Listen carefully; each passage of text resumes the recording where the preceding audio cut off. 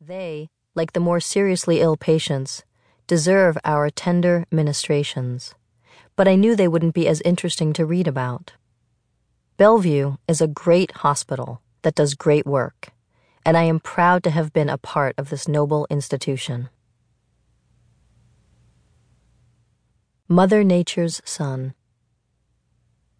On a warm day in early spring, 2 New York City cops and 2 EMS workers roll a gurney down the hallway, escorting a man to the entrance of Bellevue's psychiatric emergency room, where I work. Lying on the stretcher underneath a white sheet, with a head of dirty blonde hair beaded and dreadlocked, he is naked, sunburned, and screaming. I walk out to greet my new patient as the drivers hand me his paperwork to sign. "What'd you bring me?" I ask eagerly. I can see he's a live one. I love the live ones. Over the shrieking, one of the EMS guys gives me the bullet, the few pieces of relevant information when introducing a patient to a doctor. Age, chief complaint, pertinent history. "This is Joshua Silver, 23, no significant medical history, no allergies, no meds. Also, he denies a psych history," he says archly, shooting me a look. "And how'd he get to you guys? Who called 911? NYPD called in an EDP. This is cop talk for a psychiatric patient, emotionally disturbed person. He'd taken off his clothes in Times Square and he was parading around barking like a dog. And growling," he adds.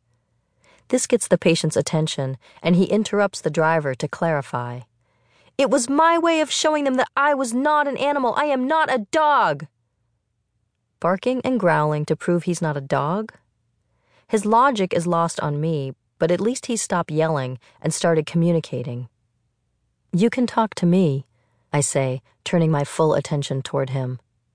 "See, there were some guys from Nation of Islam preaching on the corner, and they told a woman who was arguing with them that she was just a dog, God spelled backwards, to which I took offense." He then explains to me, as he did to them, that all people are art. "Thou art art," I told them. "Once you accept that all people, all objects are art, you will live in heaven as I do." "You know what, Joshua?" I ask, having decided it is time to move out of the triage area and into the locked area. "I think you and I should go talk about this inside. I want us to sit in an interview room so I can try to get some more history, and I don't feel like standing over him while he lies on a stretcher. I can already tell he's in admission and will need to be in the detainable area for patients awaiting beds upstairs. I let EMS and NYPD know that they are free to leave, and I grab my new patient some hospital pajamas.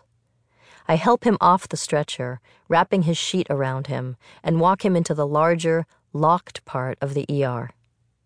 As I escort him through the entrance, the door clicks definitively behind us, and I hope he doesn't notice that he is now locked in.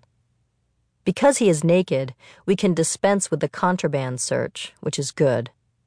The search is often the point where people become uncooperative and agitated, ending up restrained and medicated. Prior to entering the detainable area, a patient must remove his belt, shoelaces, rosary beads, anything that can be used to hang himself or choke a fellow patient. Inevitably, the patient will insist that he is not suicidal or dangerous, but it doesn't matter.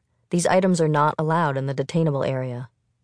Neither are cell phones, crack pipes, backpacks, knives, pens, wallets, and the list goes on. The patient has to give up just about everything, along with his freedom. Luckily, Joshua is oblivious.